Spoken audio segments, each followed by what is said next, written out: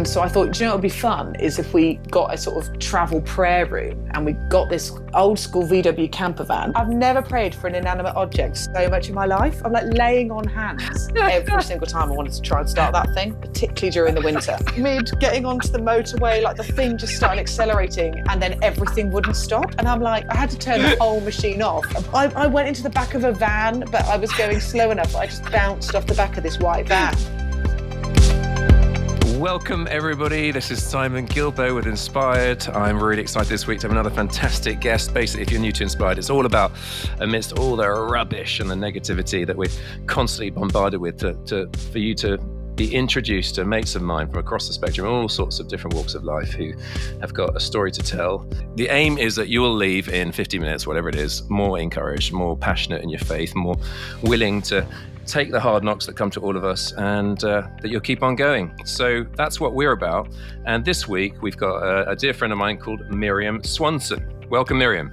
Thanks, Simon. What a good intro. I'm already inspired by Inspired. Brilliant, mate. So Miriam, some of you will know her by her former name, which was Swaffield. She's now Swanson. She's had a busy few years of getting married in the pandemic, moving to America, having a baby. But Miriam and I go back, well, I don't know when we first met. Well, I think we first met when you were an adult, but when you sort of, in the youth group, whatever, when I spoke at King's Road Church in Berkhamsted. I was going to say, I remember you, but I was sort of 16, 17, and I just remember that being probably the first, maybe the only time in our tiny little local church that I grew up in, where you did a call to it's likely to be radical, impossible faith, knowing you. All right. And the church ended up at the front responding. And I just remember thinking, I didn't think our church did that. Got up en masse and all walked to the front and sort of dedicated our lives to the radical call of Jesus. So in some ways, Simon, some of this story is probably your fault. Should we say that? Brilliant. Well, I can't remember that, but there I've got a bunch of good mates there as part of that church. In fact, a whole bunch of great people. And it's funny because we haven't sort of seen much. Well, I've already seen you a couple of times in the last few years, but I was trying to track down your email, and so I found an old email address. But this is the only email address I'd found, so I had to WhatsApp you to get the new one. And this is what it said. So this is May 2018. So we were both speaking at a conference. I think it was the YEC Youth Evangelism Conference. Okay, yeah. And you were sick and grumpy and feeling really rough. So I'd flown over from Burundi for it. I'd gone back and I wrote, "Hi, Miriam. Thanks for giving me your lurgy last week. All it took was 10 minutes together, and a little incubation later, I was snotty and grumpy like you." No, is that? Oh my gosh! Oh dear. Anyway, and that was before COVID. If anything, we pioneered the whole "don't get too close with each other's personal space without wearing a mask." Because now there's the consequence. Sorry about that. Well, you did. Your reply was, "Sorry about the lurgy. My bad." Anyway, so that was one of the conferences we were at together. Another one, and let's just do this at the start because. One person I just wanted to mention that we have closely in common, and he would have made an incredible podcast.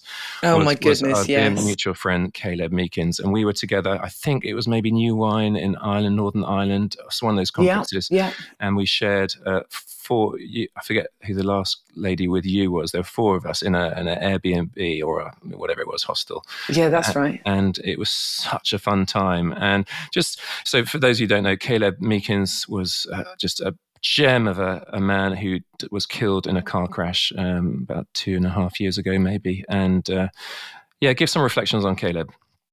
Yeah, Kay. Oh my goodness, we kept colliding in the same things, Caleb and I. Basically, we were the same age stage with a very similar passion for Jesus and mission that meant we'd often end up being each other's counterpart at different things. Yeah. But I actually first met him when we were both students, and we were both involved with Fusion because Caleb went to the church as kind of like the home church of Fusion. And he came up to me and said, "Miriam, I've got this wild idea, but I don't think it'll work. Basically, I want to throw a New Year's Eve party that's with a difference for people that follow Jesus, to call them into the new year, to see a shift in culture of the church and in ourselves. But we don't have a venue and we're not known because it's never existed before. And basically no one was trusting them to throw a party that would be responsible for New Year as this new thing called Shift." Yeah. And by some like laughable favor in the kingdom of God. I was 2 months into working for Fusion, and I said, I reckon if we mentioned Fusion, they'd let us do it. And so we asked this outrageous church that's like incredible building at St Paul's Hammersmith, and Caleb just name dropped Fusion and just went, Fusion are coming, and they were like, oh, we love Fusion, yeah, you can throw a party here. And so we ended up, I remember having this conversation with Kay where I said, this has got to happen even if there's 12 of us praying on the street in the cold, or 500 in the best church building in London. And then it ended up being hundreds in this church building in London. But it began with this student conversation of him coming up to me and going, I've got this idea, how do you think it will work? And we just went, do you know what, whatever happens, even if it's on the street and there's no one that comes, we've got to start doing something to see a shift in our generation. So Caleb's that kind of visionary that you have a conversation with him, and by the end of it, you've like given your money, your time, your name and everything just to give it a go. I miss those conversations because they're the kind of conversations that they make you leap back into the arms of Jesus all over again with trust and vision and prayer and a lot of cheeky fun along the way. That was Caleb. Yeah. And I mean, I feel just heavy even talking about it now, but I think I'm 49. I'm guessing you're early 30s. He would have been 33 maybe. So, yeah, I'm 33. Right. Yeah. So you're a similar vintage. And I, as a sort of older duffer, was looking down at you too, as two of the like key guys that I knew in the next generation, saying, come on, and sort of just wanting to encourage you and cheer you along the way. So yeah, bless him, bless his family. That's been so do also remember, Simon, that you taught us. You basically started telling us to do back stretches. We were both in our 20s when we went to Ireland, and you were like, kids, start doing back stretches now because you'll pay for it if you don't later. At which point, quite genuinely, you cleared the dining room table of this small Airbnb, which was essentially somebody's house, and you lay across it, like literally like spread eagle across this table, and started doing these bizarre stretches in public, and then made Caleb do them as well. So I just want to say that Airbnb situation, it was my teammate Kira at the time, that's actually what you exposed us to, was like Pilates on a table in, I'd say, quite an elderly couple's house somewhere in Northern Ireland. Brilliant. Thanks for just completely lowering the tone and getting away from that holy moment. You know, my wife has repeatedly had to apologise for me for my back stretches in random places. And in Cardiff University, I got kicked out for lying on some fancy table doing it. Anyway, listen, let's get back let's get back on point. Your story. Tell us about your childhood. Anything dramatic there? Yeah, dramatic. Well, I am dramatic as a person, but that's because mum and dad put me in the theatre from a very young age. Mainly, I think they were slightly worried I was so hyperactive they didn't know what to do with all my energy. I got kicked out of ballet age 4 because I just ran. So they put me in gymnastics and theatre, and that's how they channeled that. But growing up, my dad got ordained in the Baptist church, and so we actually moved about a fair bit as pastors' kids, which can go one of two ways, really. But to be honest, I understood church to be a place of family, community and participation from the youngest age. So I don't really remember a time where I didn't think church was putting out the chairs and tables in some capacity. So that actually set me up really well. I didn't have a lot of church trauma around being a pastor's kid. I just understood that there were lots of people that weren't your actual grandparents that you spoke to like they were your grandparents, and that you would put the tables out and you'd be the first ones there and last ones to leave. And that's all part of making the family work. So yeah, we moved around kind of more inner city London, and then moved out into what felt at the time like living amongst cows. It's now like commuter belt, but at the time it was this tiny little town called Tring where legitimately traffic jams were because the farmers moved the cows down the high street. Right. And so I just remember calling back to my London friends and being like, my garden is a field and there's cows everywhere, but just because I just didn't have any paradigm for like the space or the smallness of it. But yeah, I grew up in small church really, and didn't realise until kind of my adult life that Dad had really been profoundly impacted by something called the Toronto Blessing, and kind of the outpouring of the Holy Spirit, both in the States and then the renewal of the church that happened over in the UK, stuff that kind of birthed out of HDB, Sandy Miller, the Alpha Course, the Vineyard, John Wimber, all of that kind of stuff. And so actually, even as a kind of 7-8-year-old, looking back, I didn't realise, but actually we went through church renewal when I was a child. Right. And people being baptised in the Spirit of God. And I remember my Sunday school teacher speaking in tongues and me thinking that was very intriguing. And kids getting visions in the middle of Sunday school. So there's things like that which I now look back and would have language for it, just because understanding a bit more of church history and our place in the story. But at the time, that was a sort of normal part of my childhood that I didn't really realise was an impactful part of UK church history, really. Mm-hmm. Was Jesus always there for you? No dramatic encounter? Yeah, honestly, I thought I had a really boring story growing up. I actually made it a bit of a mission in my head when I realised that I'd never heard a sort of public story of, I've known Jesus every day of my life. I honestly can't remember when he wasn't my best friend, and that's been the best story I could live. I'd never heard that said out loud. Mm-hmm. I'd just heard the stories of growing up in the church, walked away as a teenager, made some mistakes, came back later type stories. Yeah. Or, your really phenomenal dramatic ones about people being saved out of incredible trauma or incarceration or struggles with addiction, or, And so I just remember thinking, gosh, I don't have a story to tell, because I honestly can't remember where I didn't know Jesus was with me, in me, and that we talk. Like, I couldn't remember when me and him didn't talk. Mm-hmm. And so that it was only later on, I thought, kind of in my later teens, I began to understand grace.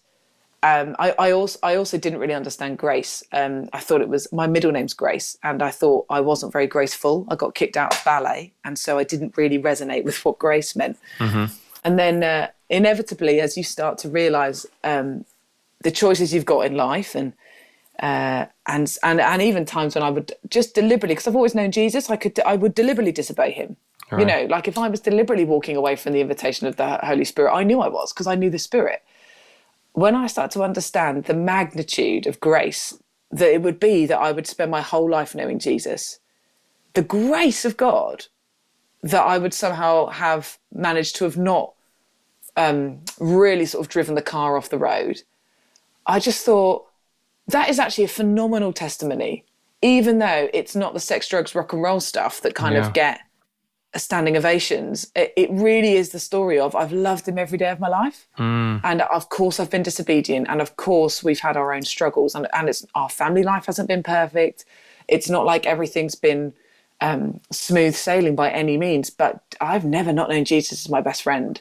Brilliant. And that is actually a testimony to introducing your kids from really early on, that he is with you, he is for you, he is in you, he is part of your living, breathing life.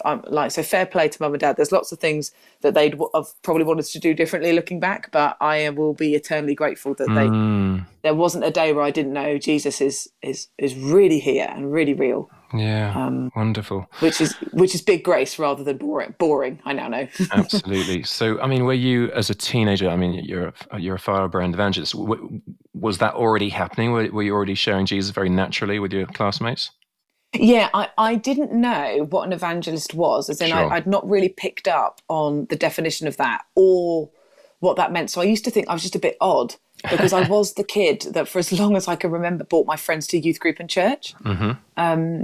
I talk about Jesus very openly at school, had some sort of big moments of faith decision at school. For example, there was a vote for who the happiest person in year 9 was. And I won this vote in my year group. And so then they asked me to write an article for the school newsletter about why I thought I was so happy.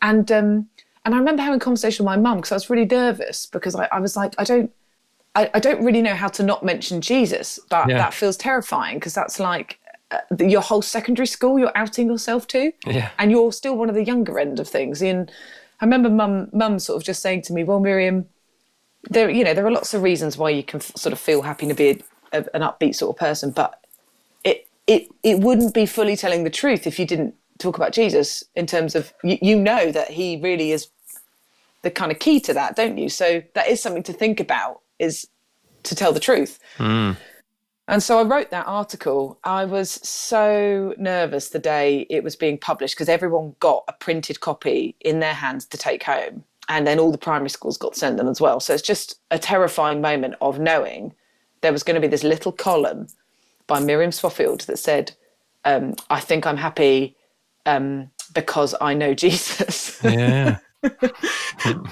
Which was, it was terrifying. And there was about a week of a bit of bullying and an overwhelming number of letters and encouragements from people young and old in the school community who thanked me for saying what I believe in. Brilliant. I have teachers at school now who still, I got an email from one of them the other day, who still follow what I do.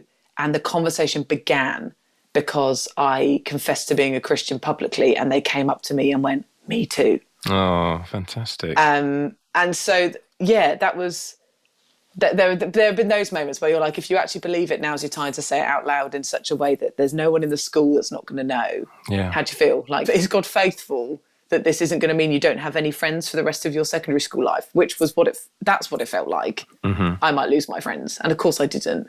Yeah. But that's what it feels like sometimes when you put yourself out there like that. Yeah. Well, may even sharing that be an encouragement to some of us listening to put ourselves out there and encourage our children as well. I mean, it can be a tough call, but it's got to be worth it. So did you go straight to university? No, I actually had my first experience of like what I felt like was proper failure in not getting into university. Again, just a good kid, done well at school. I was raised by teachers, right? So I'm bred for education, if nothing else, in my family. And so did all the right things, got all the right grades and things like that. And then just when I looked around the universities, the ones I wanted to go to were the ones that said no. Mm-hmm. And the ones that I had no intention of going to were the ones that said yes. And I reached this moment at age 18 where I suddenly went, oh my goodness, what I want or think may not always be what happens, and that might not always be innately what Jesus thinks as well, which is a very true for a lot of life, but quite a profound lesson to learn when as a teenager you just think you and God probably agree on everything. I remember there's a brilliant quote, I think it's by the author Anne Lamott, that my husband Ben loves to quote, where basically she says, you know that you've made God in your own image if he hates all the same people you do.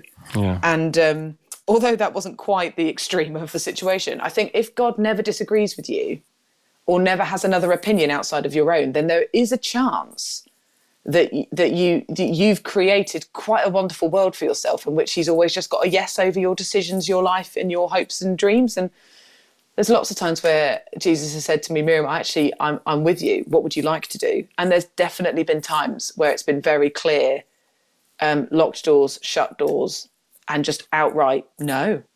And the university moment, all my friends went to university. I watched my whole friendship group go, and I felt distinctly that I needed to wait and not say yes to somewhere that I hadn't got peace about, and to reapply and to let all my friends go to uni and to take this unplanned year out and to reassess.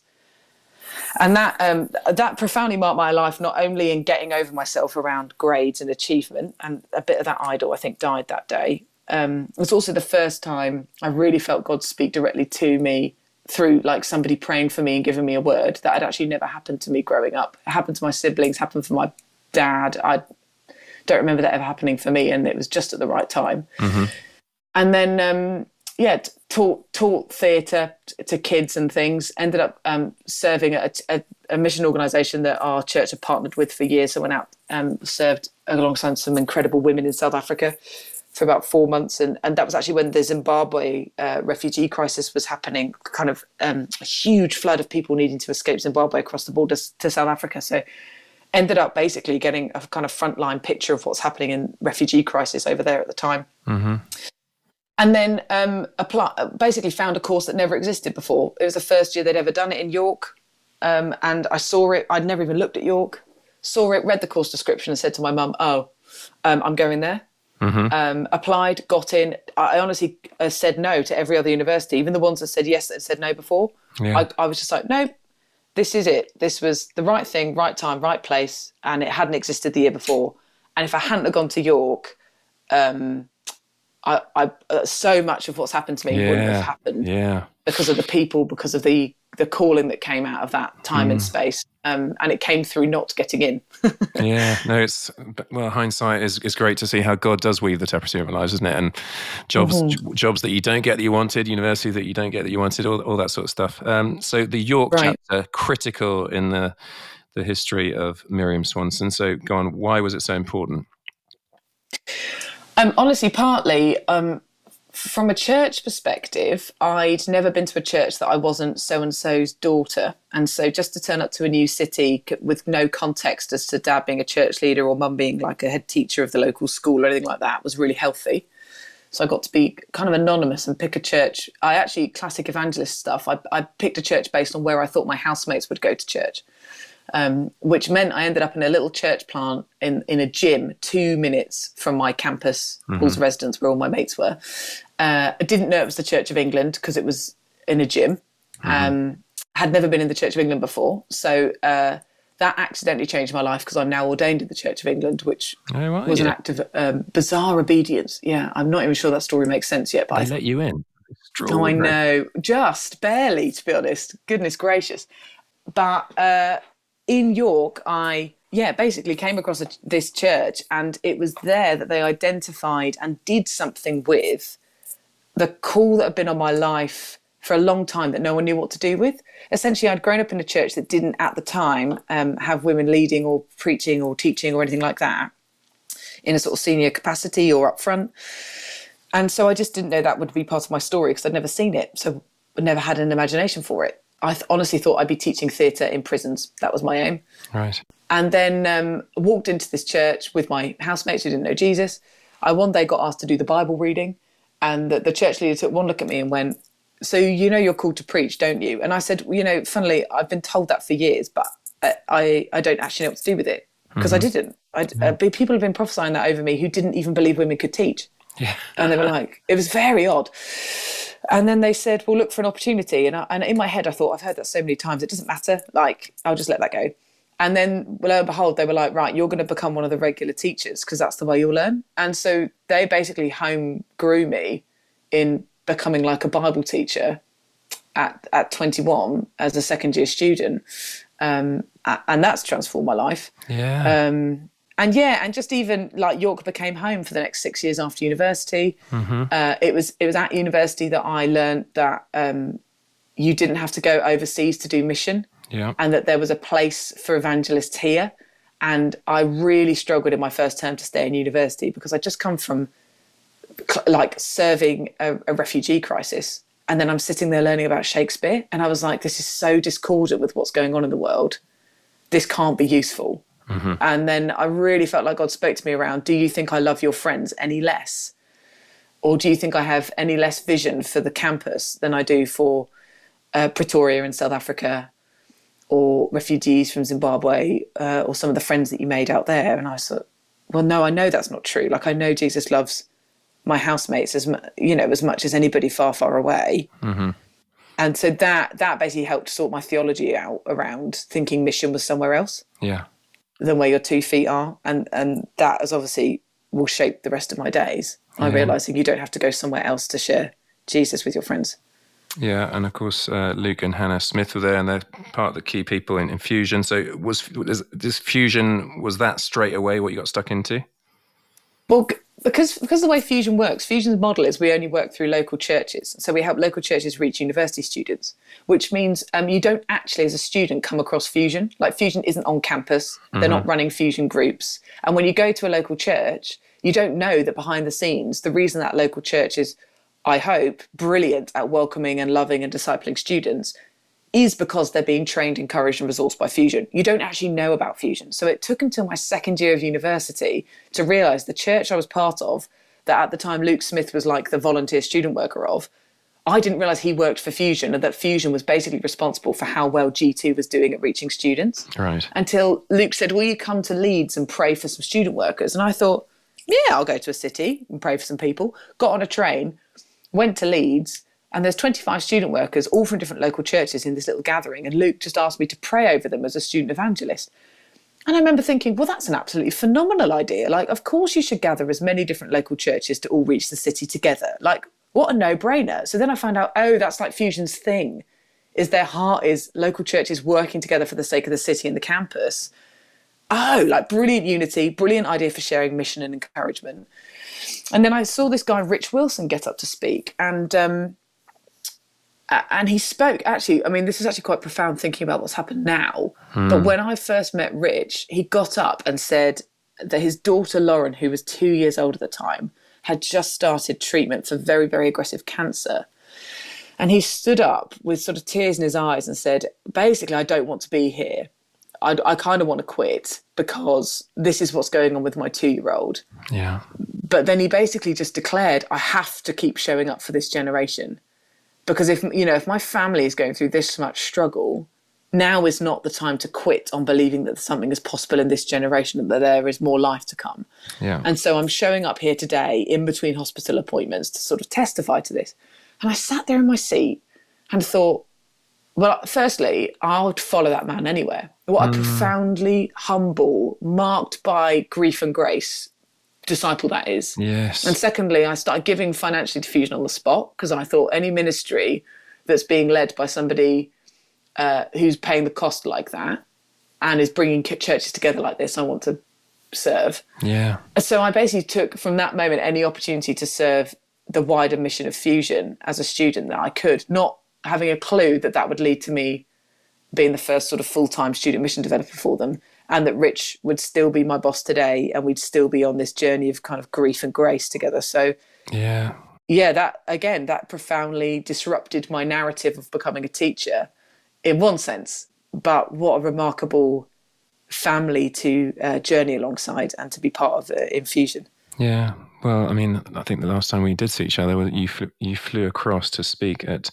So Lauren did pass away. She graduated to glory earlier on this year, and you spoke very well. And Rich and Ness, who I was at university with same year, they just spoke incredibly movingly. And Rich is with them, absolute stars. And in due course, we'll do a podcast with them. But that's just, in their grief journey. That's just not a time right now. But we bless them. Yeah. Okay, so you're fully fledged signing up for Fusion. I picture you bombing around in a 1972 orange sort of camper van to all sorts of campuses. Tell us about that. Yeah, that was mad, actually. I think I've classic cars are brilliant, but they're just not that idyllic in practice, is what I learned. Like, I had this idea of... Fusion was starting to work in many more churches. When I first joined Fusion, there were less than 200 connection churches that were signed up to say, yes, we want to welcome students. And in our first couple of years, we really experienced this tipping point where churches were signing up in their hundreds to work with students. Basically, a seminal bit of research had also come out around the missing generation. And they were basically asking the question, where are the 18s to 30s? And obviously, we know where lots of them are because they all go to university. And so the church started realizing, oh gosh, we've kind of tagged out of our part in the story. Yeah. We kind of assumed that on-campus ministries would do it all. And of course you can't. That's not fair. And the church were kind of missing this big bit of generational discipleship. So they started en masse signing up to Fusion. And that led me to basically realizing we have a church in every single university location in the country, but we've never visited them, not half of them. And so I thought, well, really, when you should go and visit, pray on the ground, listen to their stories, and at least say, look, hey, well, we're with you. And so I thought, do you know what would be fun is if we got a sort of travel prayer room and we got this kind of old school VW camper van. What if we got an orange one? Because Fusion's orange, and we just went to every single university location on the map. And I could fill the van with students. We could use it as a prayer room. We could do nightclub ministry out the back of it, out the little kitchen. Love it. Like I wonder what would happen. So basically fundraised for a camper van. And it was so good for my prayer life because honestly, I had to pray out loud every single time I wanted to try and start that thing, particularly during the winter. I've never prayed for an inanimate object so much in my life. I'm like laying on hands. The heating broke in the first 2 months. It was absolutely freezing. Oh, I love it. The windscreen wash broke, so you had to sort of wind down your windows by hand and throw bottles of water across the windscreen. We did that in Africa all the time, but you don't expect it in England. The gears broke mid getting onto the motorway. Like the thing just started accelerating, and then everything wouldn't stop. And I'm like, I had to turn the whole machine off and pull it into a bus stop just before the slip road. Like, I can't. I went into the back of a van, but I was going slow enough that I just bounced off the back of this white van, and I just got out and apologized. I literally prayed out loud, like, Lord Jesus, like, please let this be fine. I had a whole van of students got out of the van, and the blokes were just laughing at me. They couldn't believe that all these, especially these women, were just in this orange van, had gone straight into the back. Anyway, absolutely atrocious. But did every university location. So I think 68 locations we drove to in the space of 2 years, which of course means 1 year because the universities aren't in half the year. Prayed on the campuses, got up to Scotland, got across to Northern Ireland on the ferry. Oh my goodness. Ended up in the Holy Lands in Northern Ireland, sort of an orange van, which I didn't know was so politicised out there. Dear. Full of Catholic rugby players, singing, dancing and eating bacon. We did like bacon sandwiches out the back of the church. Oh, good gracious. So yeah, bit of an adventure, but a great way to spend a couple of years of your 20s in an orange camper van praying with students. And like had really cool moments, like in Liverpool, it started raining and there was a girl having a cigarette, but it was raining. And so I sort of said to her, look, you can't bring the cigarette in, but if you want to get out in the rain, you can come sit in the van if you like. And so she came and sat in the van with me, and there was a student worker that I was meeting with on the campus, and she sat there and bizarrely just sort of said, thanks for sort of sheltering me. And then randomly said something like, I've been thinking about going to church, but I've never been to church in my life. Do you know any churches in Liverpool I could go to? And so I was literally like, this is Jack. Yeah. He is a church leader. You're welcome. Just really funny things like that where it happened because of rain that she ends up going to church. Or even on Freshers Week, like week 1, the van broke, as in like the alternator went, like it fully broke on my first day of the road trip. And at the same time, I mean, talk about like the battles and blessings right alongside each other. Mm-hmm. The van breaks. One of the biggest supporters of the van, who'd like given me a third of the money to buy the van, his son gets rushed into hospital with an illness that would kill him actually within the week. All happened in the same 24 hours. That the biggest partner of the van's son gets hospitalised. The van breaks. I get into London on the train because I can't even move the van.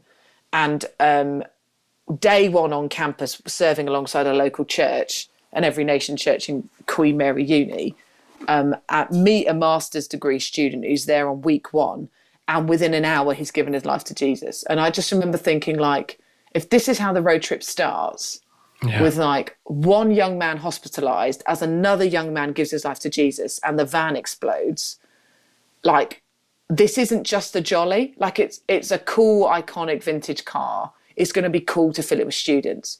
But like, there is no neutral ground on campus. Like, you are walking into something. And so that kind of sobered me up, as well as sort of prepared me to be like, just stay awake, because as much as it sounds fun to drive around an orange van, there's actually quite a lot going on when you turn up to a ground in prayer, following Jesus and offer life. Like, it's not without contests, Yeah.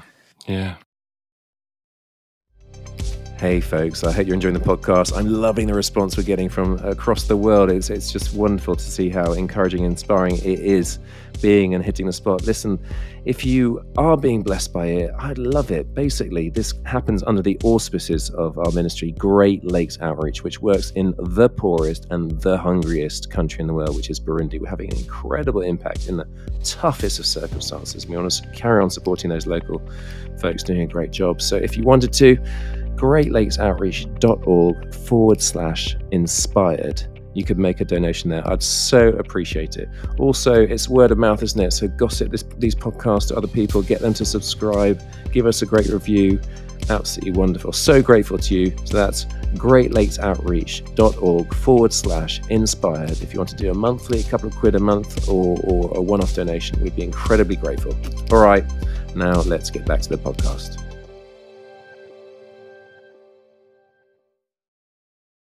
Oh, this might be an unusual question, but I mean, observing you, basically you got sort of catapulted in terms of the English Christian scene onto the main stage of every flipping conference going, and Sorry. so sort of in our very sort of small world become a sort of celebrity.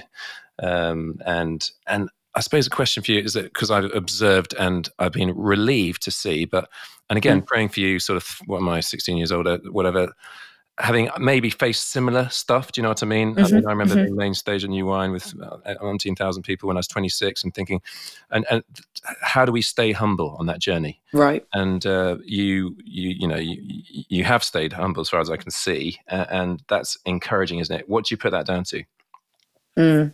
It's good. Well, and I've appreciated you've randomly sent me messages from time to time over the course of this whole thing where you've just asked good questions and prayed, and partly that sort of embodies a little bit of it, where honestly, I mean, I wouldn't say I would have used the language of a vow of stability at the age of 21, but in practice, essentially choosing to stay local in a small group of friends. I lived in a community house for 6 years with a kind of my parents' generation, and then another person in my age group, like same thing, you living in community. Yeah. Basically, I made a few big life choices really early on before I could get too busy to make good choices, essentially. Yeah. I wrote a list of values. I literally put the title in my journal, things that I don't want to change no matter how busy ministry could get.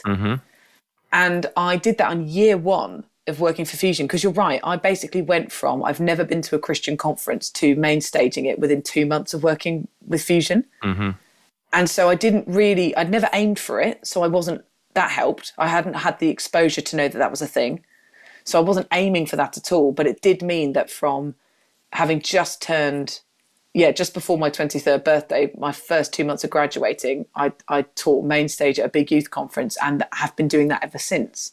And so that acceleration from my first preaching in a local church 2 years earlier to being that was fast, but that had been 20 years of not aiming for that and more anonymity in that sense, followed by I chose to stay in small, gritty, hands-on local church. And you can't get too big, too funny, or too clever if you're helping lead local church. Yeah. Because it isn't glamorous. It's actually quite hard. And so, I was volunteering, wasn't paid by the church, never have been, leading on the local church team from when I was 21 onwards, really. And that kept me grounded, because I'm putting out tables and chairs and doing the kids' work more than I was ever preaching at local church. Secondly, I lived in community. And I didn't swap friendship groups when I got more and more contacts all over the country. Actually, I just stayed committed to a local church, committed to local people, like my mentors, like Luke and Hannah Smith, committed to their family, committed to living in community. I made sure that I was always in the local more than I was somewhere else. That's still true to this day, that I won't speak anywhere else or do more for other people than I would do at home. Because that's getting really imbalanced around being a practitioner and just being somebody that talks about it. So I just wrote a load of values that I kept to, even values around fun and exercise and hanging out with my mates that don't know Jesus. And that's always been a real big thing for me as well, is making sure that I keep my friends that literally don't know or care what I do. Yeah. Like, even if I try and explain what I do, they don't understand it. Yeah. But there's something really refreshing about that, because they don't think it's a big deal at all. Yeah. They don't even know what you're talking about. And that's really helpful. Yeah. Well, that's a really helpful answer. Listen, I have so much I want to cover, but I love the Fusion escape and pray stuff. Have you got any juicy stories for that? I just had a meeting just now where we were talking with some guys in Spain and some guys in Prague. And I was just trying to explain in like 2 minutes what escape and pray was, because that's how I made friends with people in the Czech Republic. But basically, Fusion accidentally nearly became a kind of travel agency, holiday company, but like on steroids. So we had to actually stop it because it was becoming way too big and successful, and it really isn't our core business. But essentially, we wanted to stir the students' into acts of bravery and courage, right? Because Christian students are a minority in the UK. Yeah. You can often account for less than 1 to 2% of students that are actively engaged in local church. And so we really need the ones that know Jesus to be brave about him. And so we're like, what can we do that would sort of accelerate and activate bravery and courage in mission? And so we did this thing called Escape and Pray, where basically you signed up to Fusion, a team of 4 mates. You gave us £100 each and your passport details. In return, we told you to get to an airport at a certain time and date. When you arrived at the airport, you opened an orange envelope that revealed plane tickets to a mystery European destination, which was a university city somewhere in mainland Europe.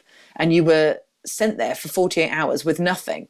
Like, as in, we really based it on Luke 10, which meant we were like, we don't mind you taking a backpack, but essentially you're not taking extras of anything. Loads of groups didn't take phones. Loads of groups didn't take credit cards. Or we gave them €20 each for cash. That isn't enough to get you accommodation and food for 2 days. And basically can we live scripture? Can we believe that, like, Jesus literally told his followers, like, don't take extra stuff and rely on hospitality as you go with blessing, which I love because, again, it deconstructs this whole we've got all the answers, we've got all the resources and the tools, you need us stuff. Yeah. Jesus literally went, go weaker, go with less, and you will therefore come in on this more equal territory of you have to share the table because you need feeding, even as you offer the peace of Christ. And so we basically sent out literally hundreds of students across mainland Europe to prayer walk campuses to speak peace and blessing, to announce the kingdom of God, to find as many churches as they could, to bless, to pray for, to share the work of Fusion in, and just to see what happened.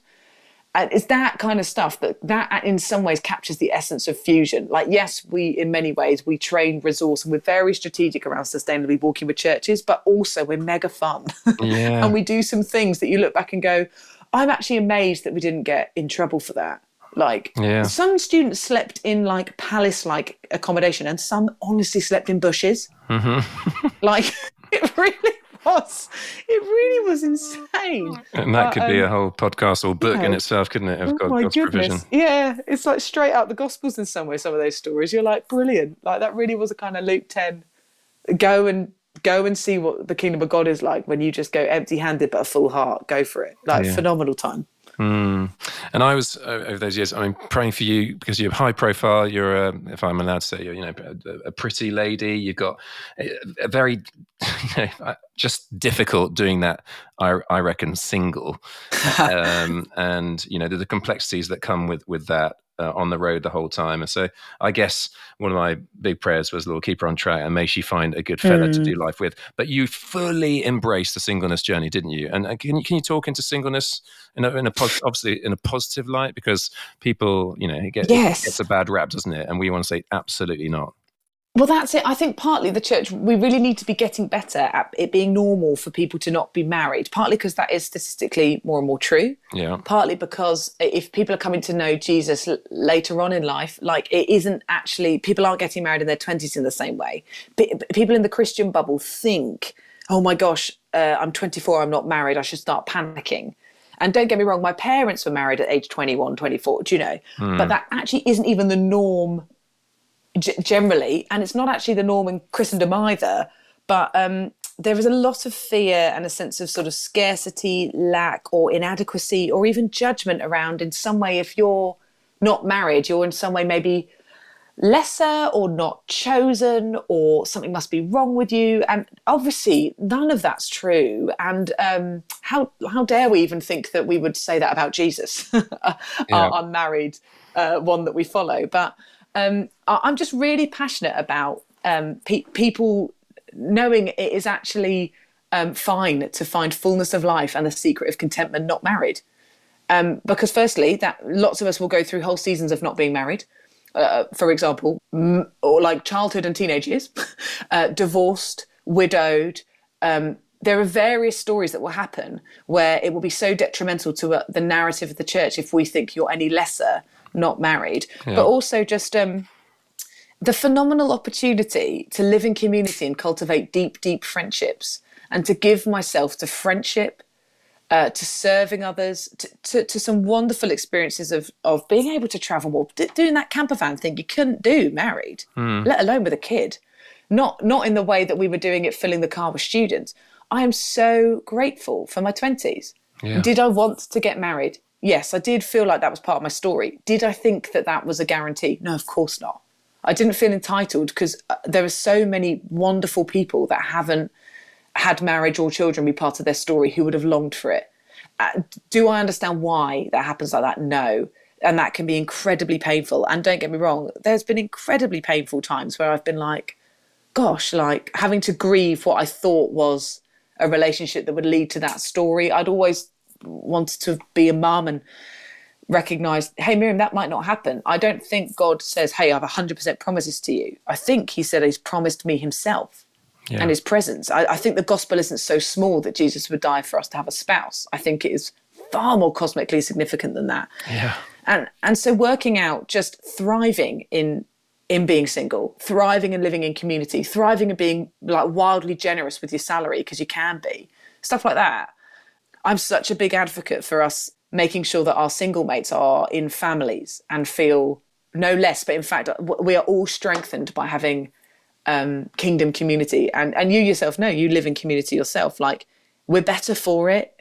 And nobody is lesser because of their relationship status. Of course not. We wouldn't say that about Jesus. And I do believe that he is enough. Yeah.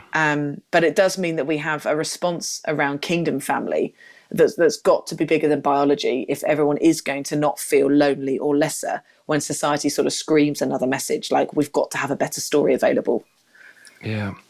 We've, that's so well put. I have loved always pretty much, particularly in terms of modelling stuff to our kids, having someone living with us. And we've just said goodbye recently to Jodie Linton. Shout out to Jodie. Yeah, she's amazing. As an evangelist, and she was absolutely fabulous. We just welcomed Holly a few hours later to join us. So it's just been brilliant to do life together and embrace the ups and downs together. Now, another thing, I don't want to sound like a real sycophant and blowing stuff up your whatever, but I also, what I loved was when you bear in mind, for those that are not in the UK, York is one of those cities that's known for being really beautiful and lovely. And you chose to leave the cushioniness. And I mean, you would have been offered jobs, or people would have bitten your hand off for you to join them at these mega churches and be on staff there. And you chose to go to, I hope Middlesbrough people won't be offended to say, a slightly less obviously attractive place to go and move to, in a deprived area. So why did you do that? Oh, honestly, when I left for America, the thing that made me cry my eyes out was leaving Middlesbrough. Oh. Even though obviously I've got, 30 years of friendships in places with people, but the place that wrecked my heart to leave was my funny little street in the TS1 postcode of this bizarre little town in the northeast of England. Basically, there were a few kind of reasons behind why I think it was, it's permanently transformed and marked my life, moving to Middlesbrough and living in that community.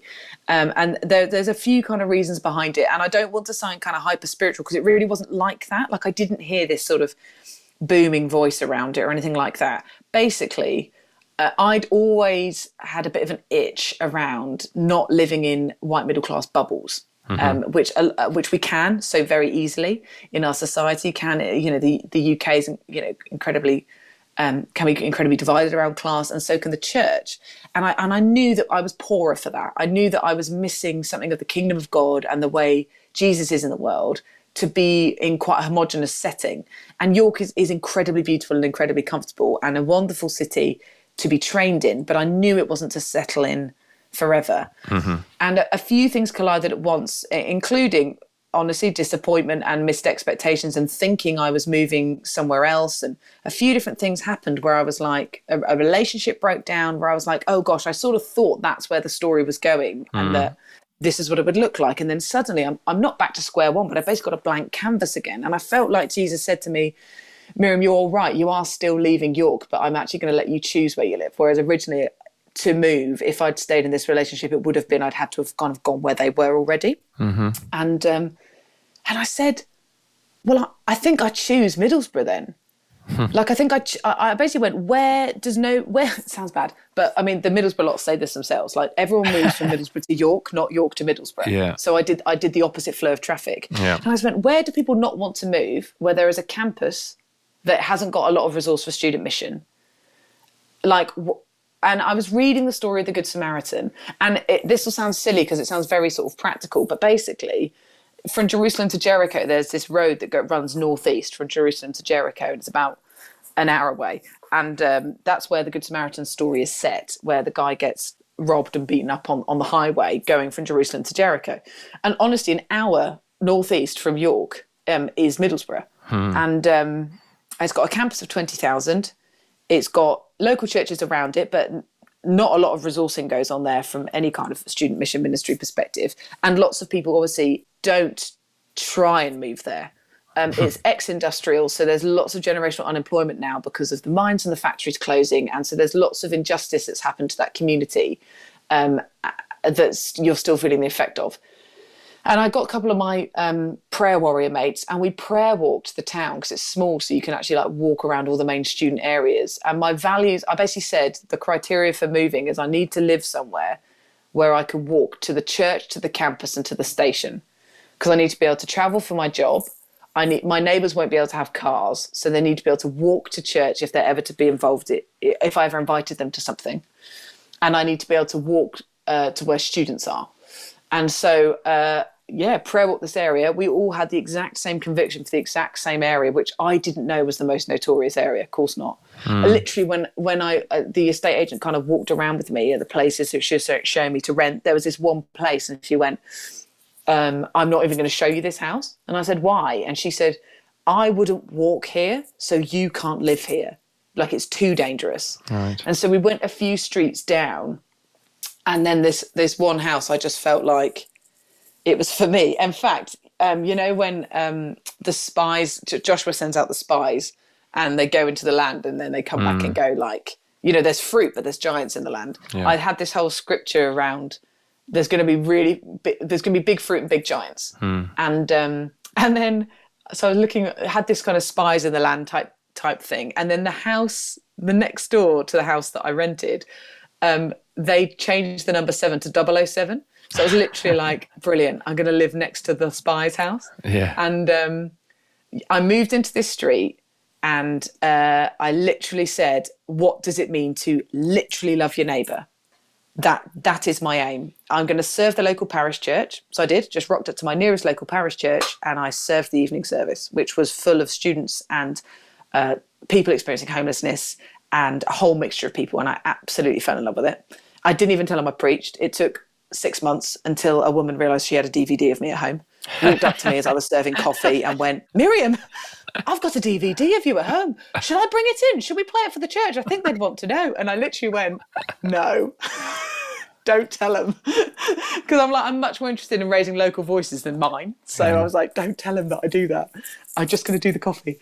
And I literally love my neighbours. And to this day, obviously still friends with them. Just took my daughter Kaya back to visit, and for the first time she was old enough to like play with the kids on the street like we used to do every evening out on our doorsteps in Borough, in this really eclectic street which has got like a blend of like refugees, locals, those unemployed right now, those kind of transient housing community, it's a whole blend. And I learned hospitality from my Muslim neighbours. They're the ones that knocked on my door with food. They're the ones that showed up when I'd been away travelling with work. The mama next door to me would show up with a plate of curry, and she was like, I can see you've been away. I know you live alone. Here's dinner. Wow.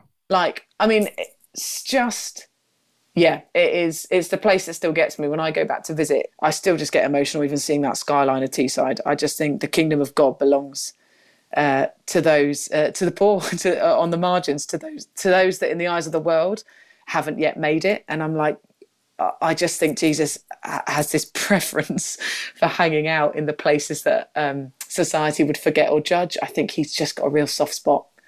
They changed my life. I hope I never lose that itch to be around people not like me, because I see more of Jesus in them. Yeah. Oh, that's gold. Hey, listen, last question, and we've run out of time, basically. So I just want to say, is there anything I should have asked that I didn't ask that you want to communicate before we close? Oh, that's kind. I don't know, really. I mean, from a Fusion perspective, if anyone's listening and they are in a local church or near a campus, or they have a child or young person going off to university, please just check out fusionmovement.org, because we exist to equip young people to go to university as followers of Jesus and find local churches, and we help churches reach the campus. So, like, no matter whether you've got one student, no students, or 200, we'd love to be your friends. So from a Fusion perspective, that'd be brilliant. And from a life perspective, you know, the story's still being written. We're in a brand new season, like marriage, baby, and pioneering a new ministry in the States. What a wild thing to do all at once and during a pandemic. So I feel like I'm learning all over again, Simon. So still very much covet your prayers and your friendship, because, yeah, you've done a bit of that sort of thing before as well. And it's a completely different ball game out here. But I'm sure it's good for me, because it's back to kind of anonymity and starting from scratch. And that's all very healthy as well, I think. Oh, Miriam, it's been brilliant. I've loved it. And I'm sure everyone listening has really enjoyed it as well. God bless you, sister. We're cheering you on. And folks, if you've enjoyed it, which I presume you have, can you give us a great review on Spotify, iTunes? It just means, well, more people get to hear about it in terms of whatever the algorithm. We don't even understand how it works, but it works. And do be in touch. Check out fusionmovement.org. We'll put that in the blurb. And I want to thank Adam Thomas Steer for the editing and Mike Sandeman for the mixing. If you want to be in touch with me, simongilbert.com, any of the social media platforms. But it's a massive thank you to Miriam. God bless you. Thanks, mate. Brilliant. And to you guys, we've got another fantastic guest next week. I love it. So inspiring, so encouraging. Does what it says on the tin. I'll see you next week. In the meantime, God bless you and toodaloo.